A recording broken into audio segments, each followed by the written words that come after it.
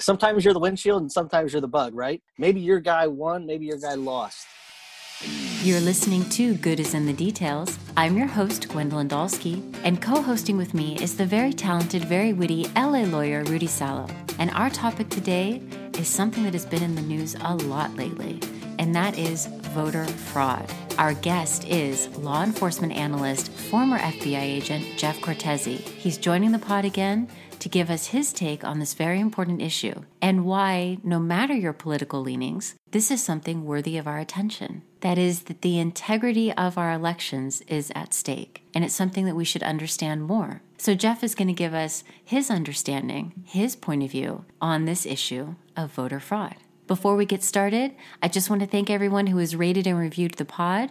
If you can, and you're listening on Apple Podcasts, scroll down to the bottom and hit that 5-star review. And if you'd like to get in touch, we're on Instagram, Good is in the Details Pod, or you could email goodisinthe.detailspod@gmail.com.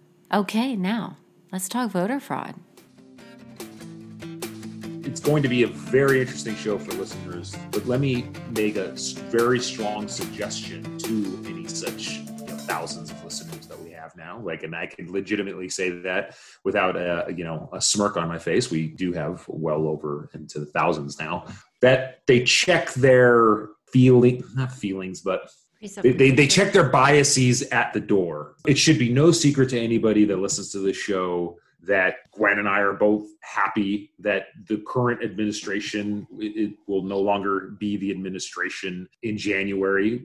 Without getting into any details, without getting into anything, I think it's very obvious to listeners. That said, we're still in an environment right now where the incumbent is still claiming, notwithstanding court cases that have come down, notwithstanding the tide that's moving against them, claiming that there was a large amount of voter fraud in this election. Not only in this election, but he's even referred to voter fraud in the 2016 election, which prompted me to have conversations with Jeff, our wonderful former FBI agent friend who comes on to the show, and to prompt him and ask him some questions about his thoughts on voter fraud. In the conversations that I've had with him in preparation for this, I've needed to kind of, check my feelings or happiness at the door with the result of this election and just listen, being as objective as possible, trying not to have any emotion, trying to truly learn the ins and outs of what voter fraud is. And so I hereby ask our listeners to do the same. Come into this with an open mind and a learning attitude, and I think you will get the most out of this episode. Yeah, I almost feel like us being more on the left-leaning side, having an honest discussion about voter fraud, it's kind of like if we were to go onto a right-leaning show and try to have an honest conversation about climate change and climate science. That would be okay, just hear me out. Here are the numbers, here are the facts. But because when it comes to, when it comes to definitions, when it comes to facts, that we have a vested interest, but what we want to get at is the truth. What are the definitions? So my first question is, can dead people vote? Not if they're dead. Legally. Wait, hold on. Let me add that. Legally, or have they voted? I'm sorry. Okay. Jeff, can dead people legally vote? The answer is no. Please, Jeff, go on and answer the question. What if somebody votes and then they die before the vote is counted? If I drop off my ballot and then I have a desk here so I can knock on wood, I get hit by a bus after that. Does my vote still count? So if I could, Sure. I'd like us to take a step back. Okay.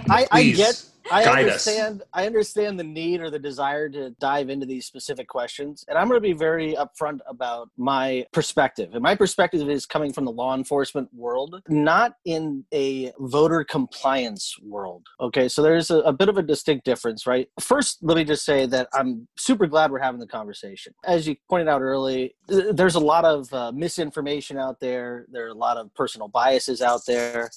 which, putting it all together and looking at the tweets and the single one-off articles here and there, it's almost impossible for the layperson to get a sense of what is real and what isn't real. So I'm to start with, I'm just glad we're having the conversation with that as a basic understanding. And then I think some of what we can do is maybe talk about what, in a general sense, the voting process looks like, who has what responsibilities, again, in a high-level general sense. And then we could start getting more narrow in our view. So starting in a broad sense and kind of working our way down. Is that a path that works for you all? I think that's the only path that we can go on, Jeff. Please guide us in this very fruitful discussion, because you're right. I'm glad we're having this discussion. I mean, really, I truly think that, notwithstanding the happiness that we feel, and probably a lot of our listeners feel, let's have the conversation about voter fraud. And maybe, just maybe we can, in the next time around, maybe we can reduce it by 5%. Like, let's learn a little bit to make our democracy a little bit better. Yeah, so it's highly politicized, right? If you're talking to somebody on the right, voter fraud is falling out of the trees. I mean, it's everywhere, right? No vote is real. If you talk to people on the left, you can look around under every nook and cranny, under every rock, and you're never going to find any voter fraud. Somewhere in between both of those is where the truth lies. I am, as you know, in our conversations, I'm the first to concede it's impossible for us to eliminate our biases altogether. I, too, am going to, as I always do, try to eliminate the bias to the extent that I can and focus on taking an objective view of this. What I think is most important in this is sometimes you're the windshield and sometimes you're the bug, right? Maybe your guy won, maybe your guy lost. If your guy won this time, he may lose next time, right? And so the conversations and the roles, as politics typically, as it happens, all of a sudden we're going to find ourselves on opposite sides of things all over again. Those who said fraud was everywhere are going to say there was no fraud. Those who said there was no fraud are going to say fraud was everywhere. This is a conversation that truly does benefit all of us, right? Locking down the vote, securing things to the extent that we can, understanding what's going on, where the risks are, is a benefit that both sides will benefit from. I mean, truly authentic, objective people who are looking for accurate information, they're going to find a benefit out of the discussion, hopefully. And so, like I said, I appreciate the fact that we're doing this as we've beaten that horse half to death. Right out of the gates, I think it's important for people to know there are really two primary methods of voting: in person and in the mail, absentee ballots. Between those two methods, there are vulnerabilities that exist. Again, at a high level, you have human error, right? For example, miscounting. You have technological error that could take place if you're using technology either to vote and or to count the votes. That could be a software deficiency. It could be an outage of some kind that somehow impacts the system. And then you have fraud. Those in a general sense are going to be your three vulnerabilities that could impact the outcome of the election. That doesn't mean that if those things exist, the election has been impacted in a way that it otherwise wouldn't have landed. Doesn't necessarily mean it changed what would have been, just because those things might exist. Just right now, from a general sense, that to examine voter fraud or to say that there is voter fraud, it doesn't necessarily follow what the current administration is claiming is that they won. What it is saying is that there is voter fraud, but there have been cases of fraud, but it's not to the extent that would have changed the outcome. That doesn't mean that it's okay. This reminds me of Deflategate. Do you remember Brady Balls, the whole Brady Balls? Don't get me started on that. Yeah, so the whole thing, this kind of reminds me of that, is that one of the arguments was that, yeah, you're not supposed to do that, but it would not have changed the outcome of the game. And some people are saying, but it's the principle of the matter. Is this like Deflategate? It's a fascinating analogy. I would have never. Because I loved the whole having to talk about Brady Balls, and just talking about the ethics of his balls was just so much fun. Okay, I'm gonna stop talking about Tom Brady's balls for a second here, and I'm just gonna ask you a question. So Gwen, let me ask you a question. Are you a Tom Brady or a Patriots fan? That might lead into the answer to, is this like Deflategate? I am more of a Kantian. And so that means that the answer is no. I don't enjoy football. It's like, hey, let's, run and jump on each other until we get to one side, and then we'll do it again and go to the other side, all while wearing tights.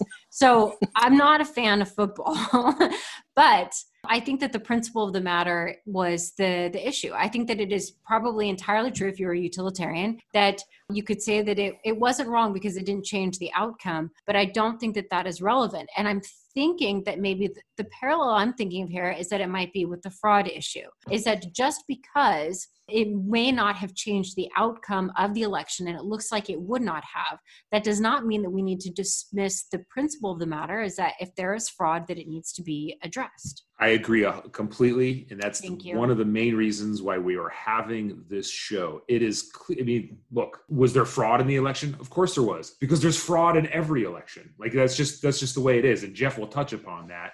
And he'll also touch upon the fact that, we're one of the only countries that does stuff by absentee ballots because that's a little bit more prone to fraud. That said, did it affect the outcome of the election? Nobody really thinks so, but we still need to have a conversation. And I do fear that not enough people are having this conversation, but it's as if we didn't beat the dead horse enough. The dead horse has now been nuclear bombed. This is the reason why we're having this conversation. So sorry, Jeff, go on. No problem. What I'll say to answer the question about whether or not, I'm not making a position or taking a position on the extent of the fraud in this election. The reason I'm not taking a position is I don't have enough firsthand knowledge of all of the different events that have taken place to have an opinion. What we can do is talk about what an investigation might look like, the amount of time that might take. To be completely candid, I think it is entirely premature for law enforcement to be able to have a definitive answer to that. So I'm not saying that the election was impacted. I'm not saying it wasn't impacted. I'm giving some background and some historical context to give an idea of kind of a view on that. The answer to your question, Gwen, this guy's been listening to too many philosophy podcasts, is no, it's not like Deflategate, because this could have had an impact. We just don't know. There isn't enough information yet. Correct, Jeff? Yeah. I mean, that's essentially what I'm saying. Whatever, Jeff. I'm not saying it did. I'm saying, I think once we go through this a little bit more and I give you a little bit more of an understanding of from a law enforcement, so there are a lot of elements to it. There's a civil component to it. There's a criminal side of it. And the criminal side is entirely different than the civil side, right? So, for example, if during this election, we saw video of cardboard being put up to block windows, to block the view, from putting observers in a kind of a caged area where they're looking with binoculars. Maybe that was dramatic or not. I don't know. Maybe they could see, maybe they couldn't. My point is, those by themselves are what we would call red flags, right? I mean, it's anything to obstruct the transparency of the election process or the counting process would be a red flag. Am I saying that what's happening elsewhere is fraud?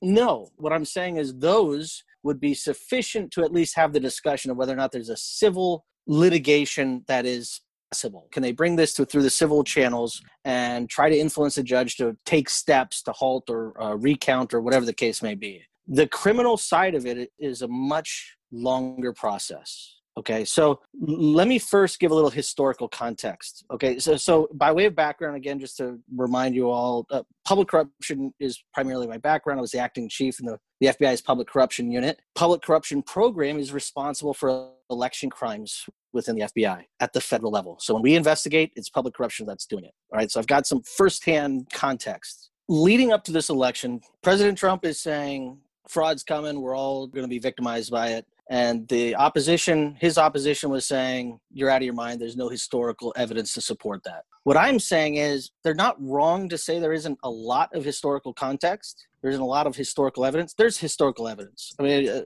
going back the last 20, 30 years, I think Heritage Foundation came out. There were about 1,000 examples of voter fraud in various levels. Collectively, would any one of them influence the outcome of the election? Likely no, right? I mean, and in the broad spectrum of elections, is it a lot? Probably not considered a lot. From an FBI perspective, what I can tell you is this, that we don't really work it as aggressively as we work everything else. And there's a reason for that. It's not a reason that people on the right like to hear. In fact, anytime I bring it up, it really upsets people. And I understand that. So the state is responsible for establishing the election procedures, hiring the election officials, establishing the guidelines and the processes for the absentee ballots and the use of absentee ballots, as well as enforcement. The FBI comes in only when there's a federal nexus, a federal jurisdiction that allows us to come in. That is easiest to obtain when there's a federal official on the ballot. So if there's one federal candidate running, then that gives us jurisdiction. There are other ways to get jurisdiction, like non-U.S. citizens voting. We can get into the election that way. Elected officials taking certain action. If they're using force to force somebody to vote a certain way, right? That's under color of law. We can, from like a civil rights perspective, come in. So most often it's a federal election with a single federal candidate. Now, DOJ, typically the Department of Justice during an election would not allow the FBI to take overt investigative steps until the election has been certified. So if on Tuesday election is occurring, on Tuesday, November 3rd, we're getting a phone call or phone calls alleging fraud. Until the votes have been certified, we can't take overt law enforcement action, okay? That is a long period of time where evidence gets lost, information gets misconstrued, ballots get moved around, so forth and so on, right? It's a long period of time. Memories get foggy. Now let's consider 5 days after the election, 5 weeks or 5 months after the election. The FBI has pursued an investigation. And 5 months after a new president has been put into office, the FBI or DOJ announces an indictment into 20 officials or 20 individuals who were involved in a widespread conspiracy to manipulate the outcome of a vote. Uprising. You've got a sitting president who may or may not have been put in place based on votes that may or may not have been authentic, right? But that problem has just begun because maybe that indictment wasn't sealed. They've announced it. Well, now you have hearings and you have motions and you have discovery and so forth and so on. So maybe you're not even at trial for another year. So now you are a whole year where the entire country is questioning the integrity of one of our most sacred acts, and that's the vote. Look at the last year alone, the amount of rioting and protests and this and that has gone on. Now imagine for a second, for 5 minutes, what it would look like in this country if for an entire year, half the country questioned the legitimacy of the president of the United States. The chaos. Now, you get a full year, you're finally at trial. Great, we're at trial now. We're going to get to the bottom of it. What if DOJ loses? Rudy, you know firsthand what it's like to go through trial. Losing is possible. Now, rewind it a year and a half. Do you think DOJ wants to go down that path of completely, potentially disrupting the voting process in a way that is completely new and foreign to our country and potentially jeopardize everyone's faith in the system itself? The answer that I'm going to hear from the right is, well, when you tell me that, I'm questioning I don't have faith in the system as it is. I hear you. 6 1 half dozen the other. We can have the discussion about whether or not it's right. I'm not saying it's right, it's wrong. I'm saying this is the calculation. DOJ does not want the FBI or its own organization to influence the outcome of an election or to undermine the integrity of the election. So what does that mean? That means we're not super aggressive in our voter fraud investigations because the outcome could be problematic, right? So when somebody says we don't have a lot of historical evidence, my answer to that is, yeah, but. I hear you. And that's totally fair. What I was going to ask was, how much of an element, Jeff, do you think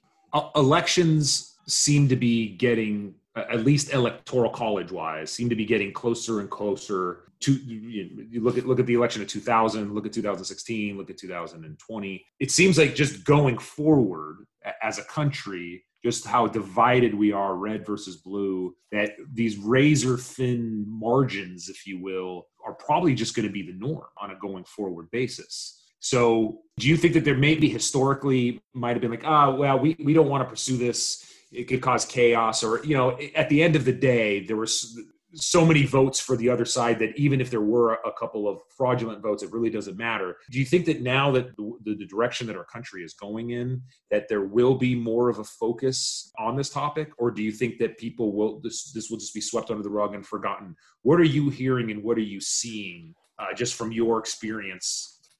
The answer is I don't know. I mean, information flows so fast. What people get worked up about is fleeting and comes and goes pretty quick.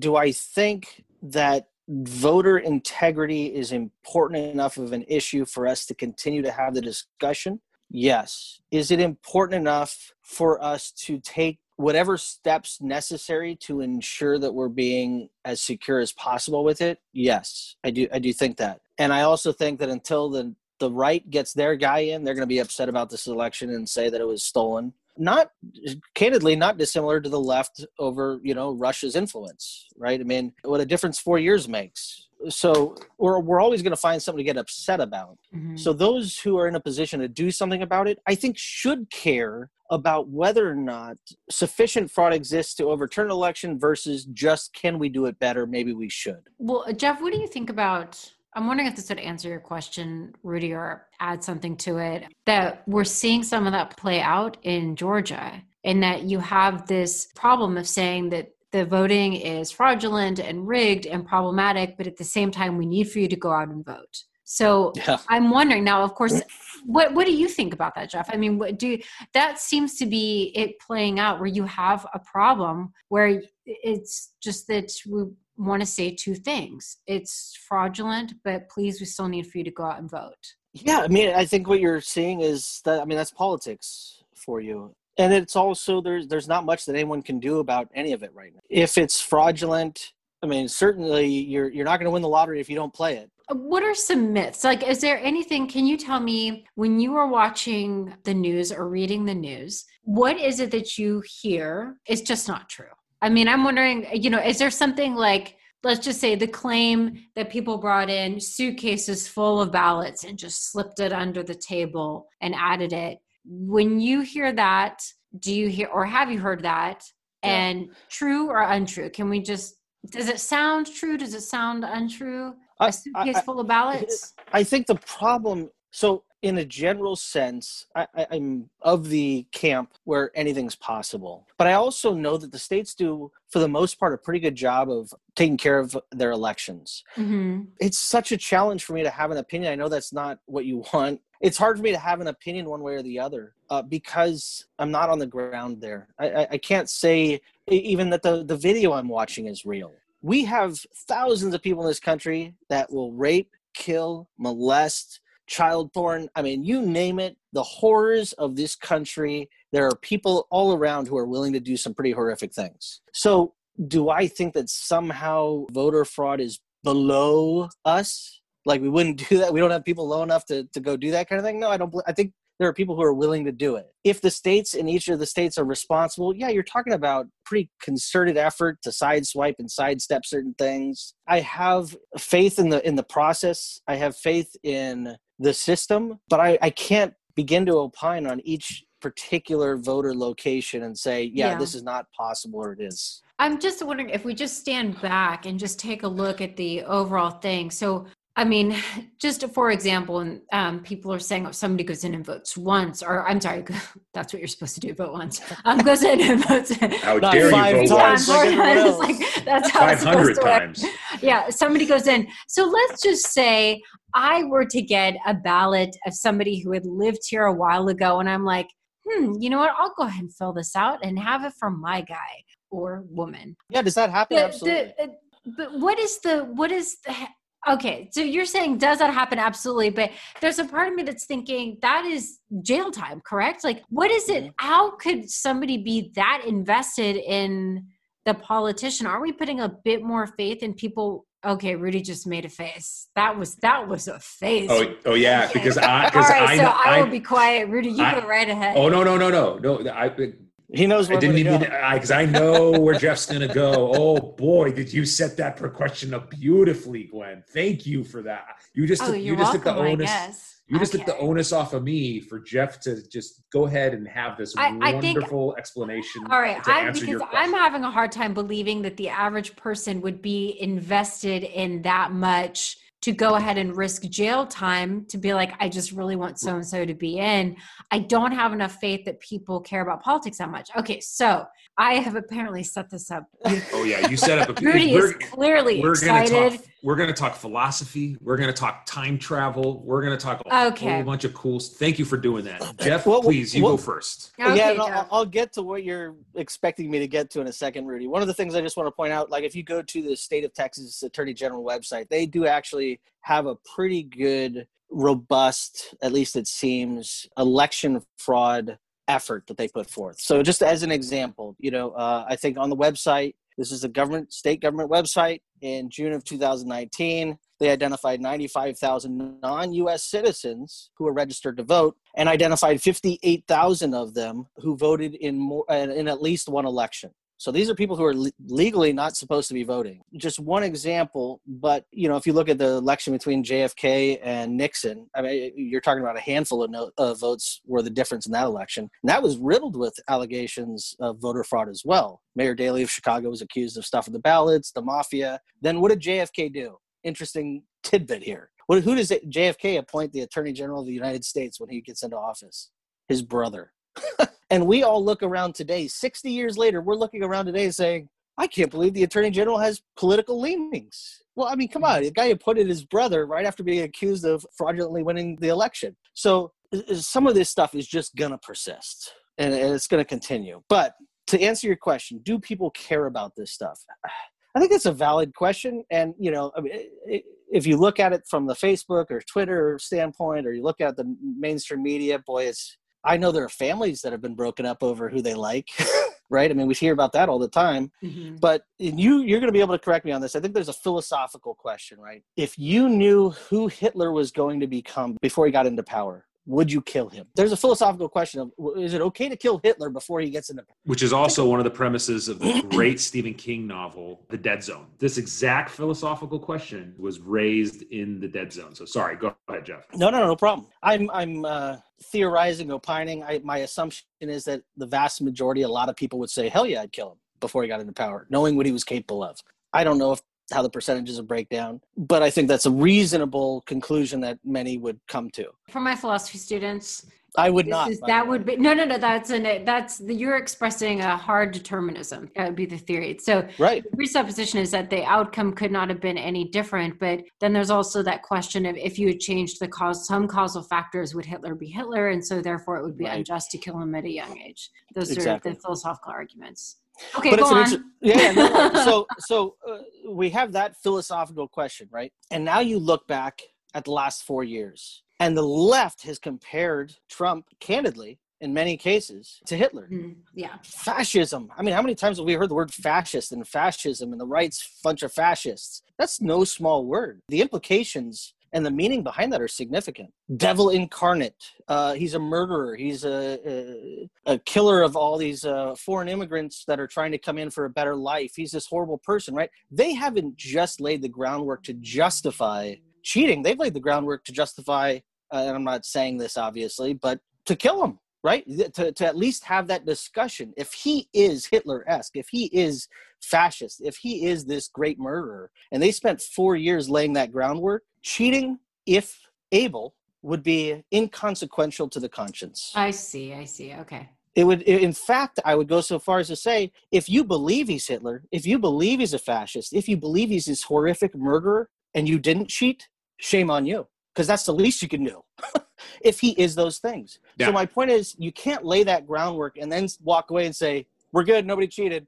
I mean, you know what's interesting to me, Jeff, is that hearing you say this, I'm also, because I am more left-leaning and I get more left media, something you said is just really reminded me is that the whole QAnon thing, right? That you also have a group of people who think that he is the savior for child sex trafficking. So some people think that he's this, there's also been this reason to vote for him. And for them to cheat. I'm not going to say that. There's incentive on both sides. I'm not going to say that. But you're right. He's been painted into this figure that is beyond, absolutely. Beyond what is. I just think he's dumb. But we'll just leave it at that.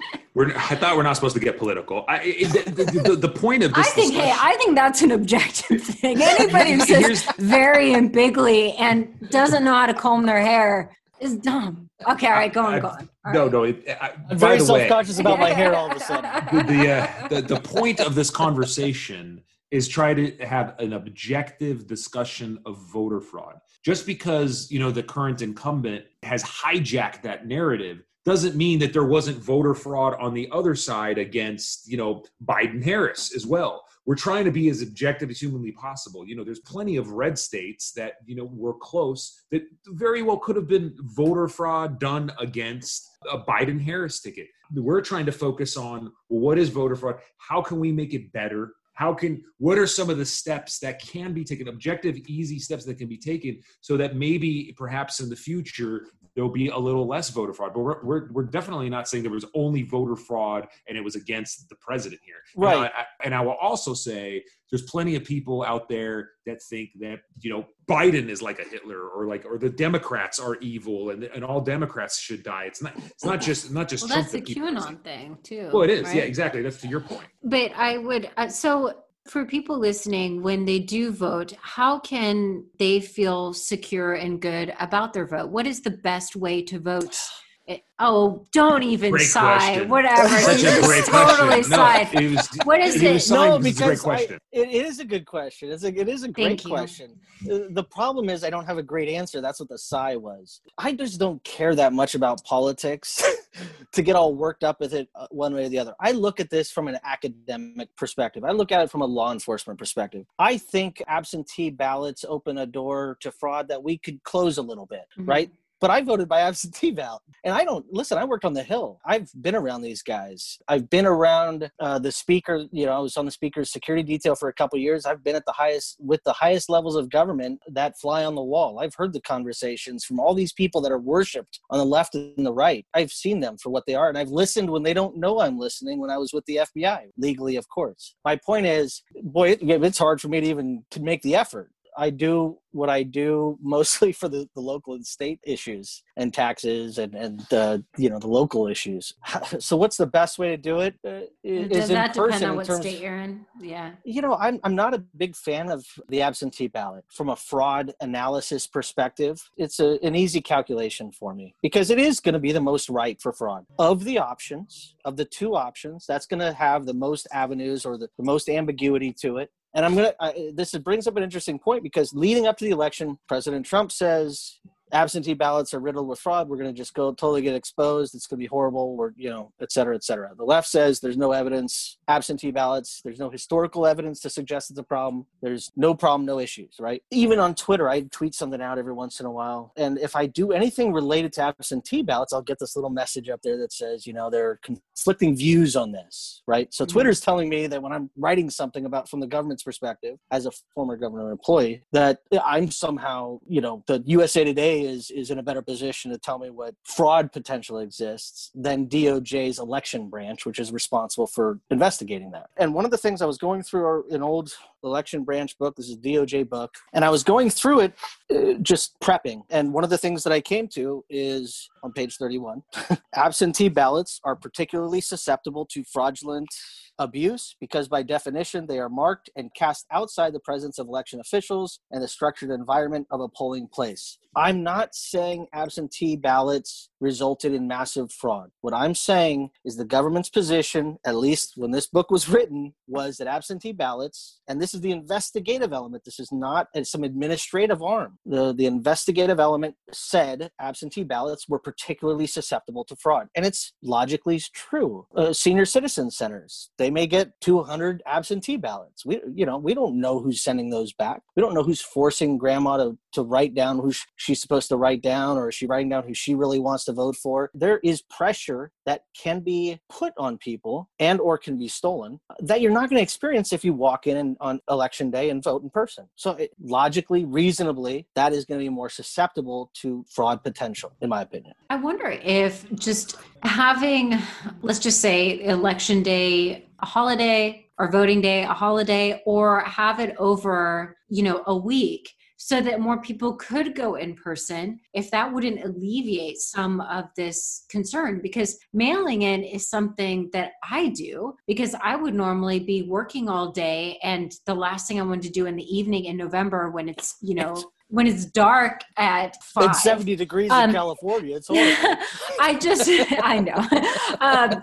But the last thing I would feel like doing is on my way from a day of work is going and vote. So I always liked the mail-in option, which I have in California, and I got used to it because I lived abroad. And so I was able to always mail in my stuff. But if that is a potential fraudulent issue, then why don't we just open it up for longer or make it a holiday? I'm all in favor. I think the voting day should be a holiday. I think we should try to make it as simple as possible for people to vote. That doesn't mean at the expense of, right? So I think making it a holiday is a great idea. I do want to also, I did some research on voting trends in Europe, European Union, just to kind of get a sense of who's using absentee ballots, who isn't, who's using ID cards, who isn't, right? Because that's a big, and we can get to that, and that's a sore subject for people. Looking at, just did a quick snapshot. This is from Newsweek, Crime Prevention Research Center. 27 countries in the European Union, 63% ban mail-in voting unless living abroad. 63%. So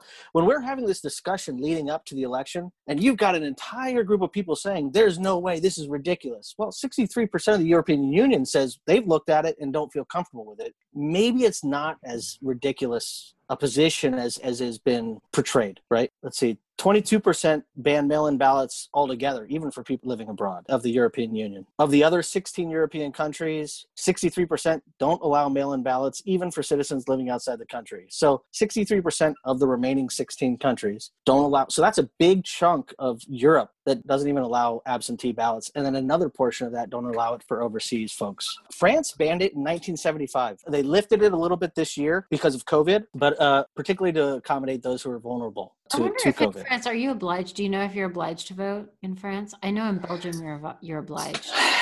I wonder. You're fined if you don't. I know in Belgium, but I don't know if it's France. It was either France. I think you could be right.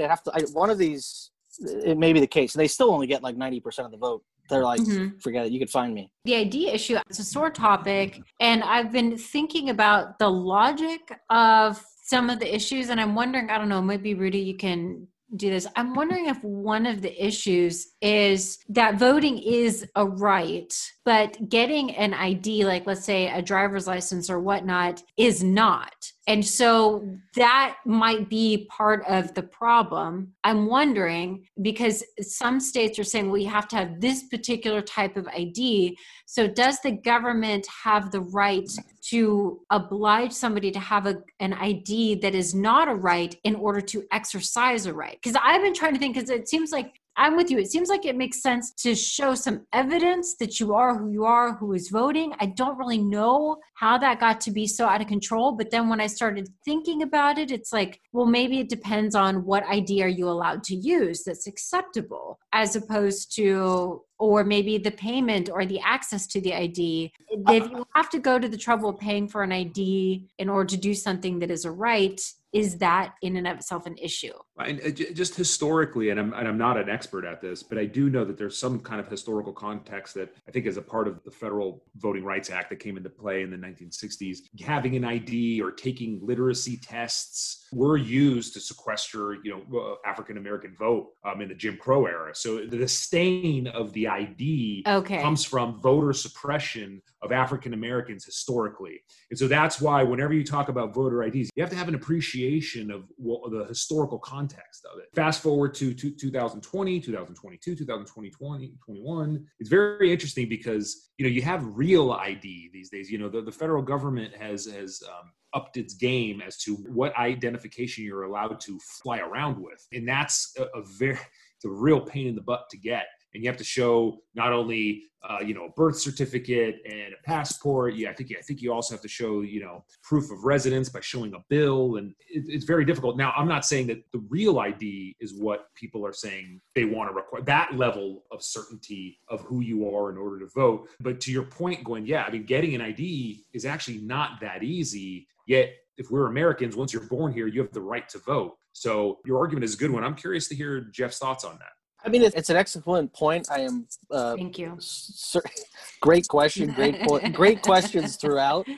Great points throughout. No, I'm not a constitutional lawyer. I can give you my perspective or my thoughts on it. You have the right to bear arms, but you still got to buy the gun. Does that make sense that you should have to buy a gun if I have the right to bear arms? I don't know. I'm sure there's something I'm missing in that calculation that a constitutional lawyer would correct me on.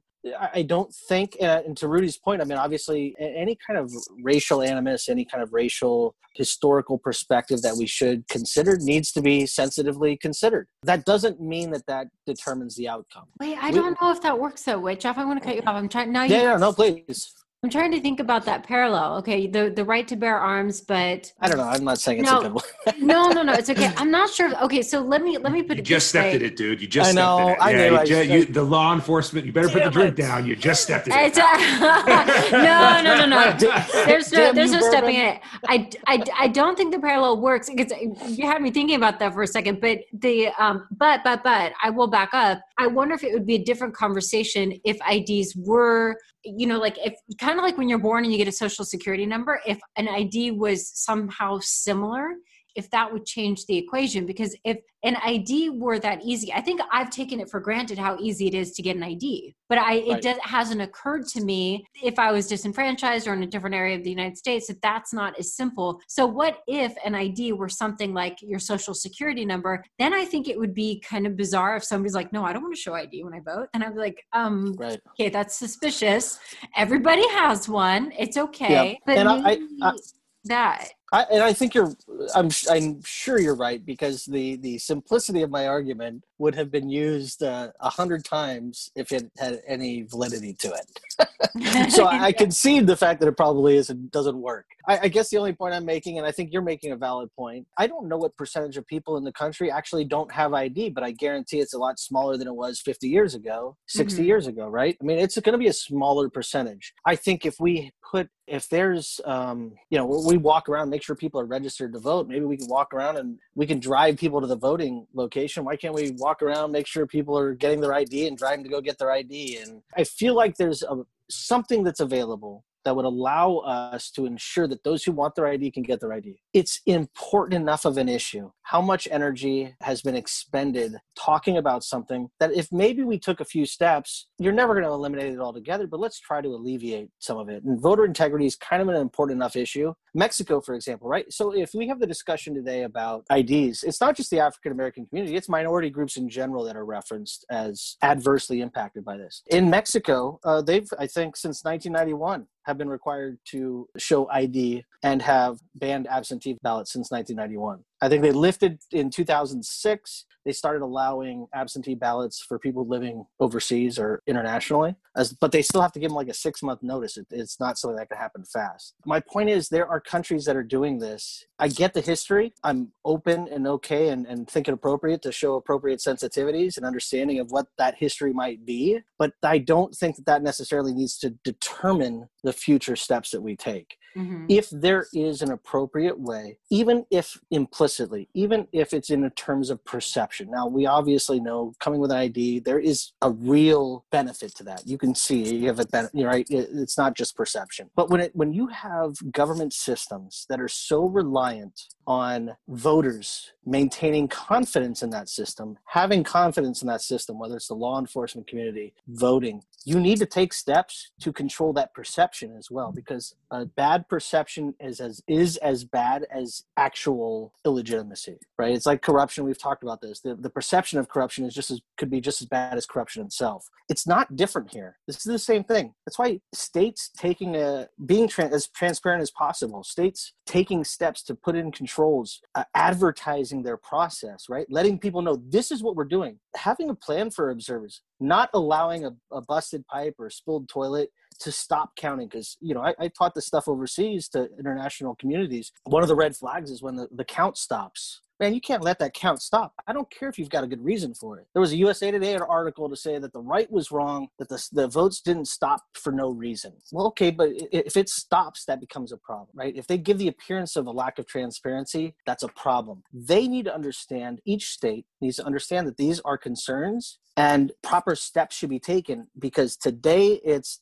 the right that's complaining, tomorrow it's going to be the left. And why not just come together and find the best way to ensure transparency, accountability, redundancies? For the most part, I think the states do a really good job. I'm not going to opine on potential bad actors because I just don't know. They're going to have a better view of how to beat the system than I am. And every system can be beat, right? Every single system can be beat. Visa's going to tell you nobody's going to get your account information. And then tomorrow they're going to get breached and they're going to lose 1.5 million, information for 1.5 million customers. Mm-hmm. They're never going to tell us it's flawed. So let's, take the steps that we can to give people the confidence to head this stuff off. Mm-hmm. That's my, I don't know, my opinion. So would you have Rudy Giuliani be your spokesperson?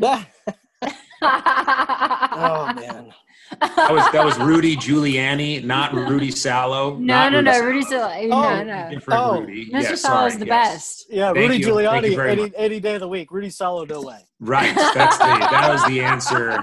That was the expected answer. Thank you. Yeah, right. No, listen, nothing irritates me more as a former law enforcement guy than pulling up Twitter and looking at former law enforcement. So that's going to include investigators and prosecutors getting into politics. I hate it. I despise it. Mm-hmm. It's such a, I mean, I see it all the time. And in fact, one of the trends I'm seeing lately is you've got these hardcore political types who are former prosecutors and law enforcement who use words like justice because that's what they know people want to hear, but are so political, right? They use this language to manipulate their audience into thinking that they're objective, when the truth is, if you look at their, we'll call it their timeline, justice only counts when it's my opponent that I'm going after. So it's a dramatic way of responding to your Giuliani thing.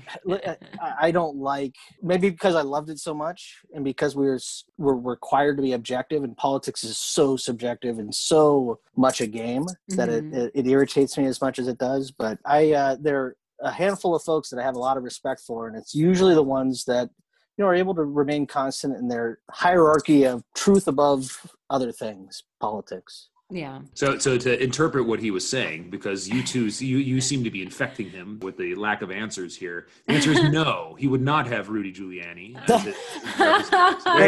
That's the answer. There you go. That's what I do. I whittle stuff down and I spit it out. Yeah, that was the yes or no question. Would he be your front man for fighting fraud? No. We should do this more often. You should have questions answered by people who want to dance around stuff, and then I just kind of interpret it, and I'm like, here's the answer. He's like, I'm like really figuring out my role here. I'm the black and white guy on a philosophy podcast. How about that? Okay, Rudy, did you have any more questions? I do not. Jeff, always a pleasure. Really feel very educated, not just from this podcast, but in the preparations for this podcast and speaking to you. I really hope our listeners are better educated. You got some exciting things coming forward. I'm excited for 2020. We're not talking about anything, but 2021 is going to be a very, very, very interesting year. Do we get to in 2021? Then do we get to, when that, whatever it is, this mysterious, exciting thing for Jeff? Is he going to come back on the show to talk about it? Jeff? Absolutely. This is my favorite show. All right. You know it. Yay. All right. Well, Jeff, thank you so much for joining the pod again. Thank you for having me. I think I would be remiss if I did not. I want to be clear. Rudy Giuliani did a lot for New York. when he was in his law enforcement capacity. Cut this part off. This part is no. I mean, even I will no. No, I mean, you were. He was America's mayor, right? Isn't that? Yeah, he did a great job in that capacity. Yeah. Politics does some really bad things to people. Yeah. Left, right, every which way. But I don't want to take away from the great things he did for New York, because he did do a great job as the mayor there, and even as a U.S. attorney is more of what I was referring to against the mob in New York. Yeah, totally. So fair. He was a big player there. So I guess the goal is to hit our prime later in life and not. No, all right, never mind. I don't know what the takeaway was. Yeah, I don't know. All right, go golfing. You should have gone golfing. Thank you so much, Jeff. And hey, thank you so much. Christmas. I love this.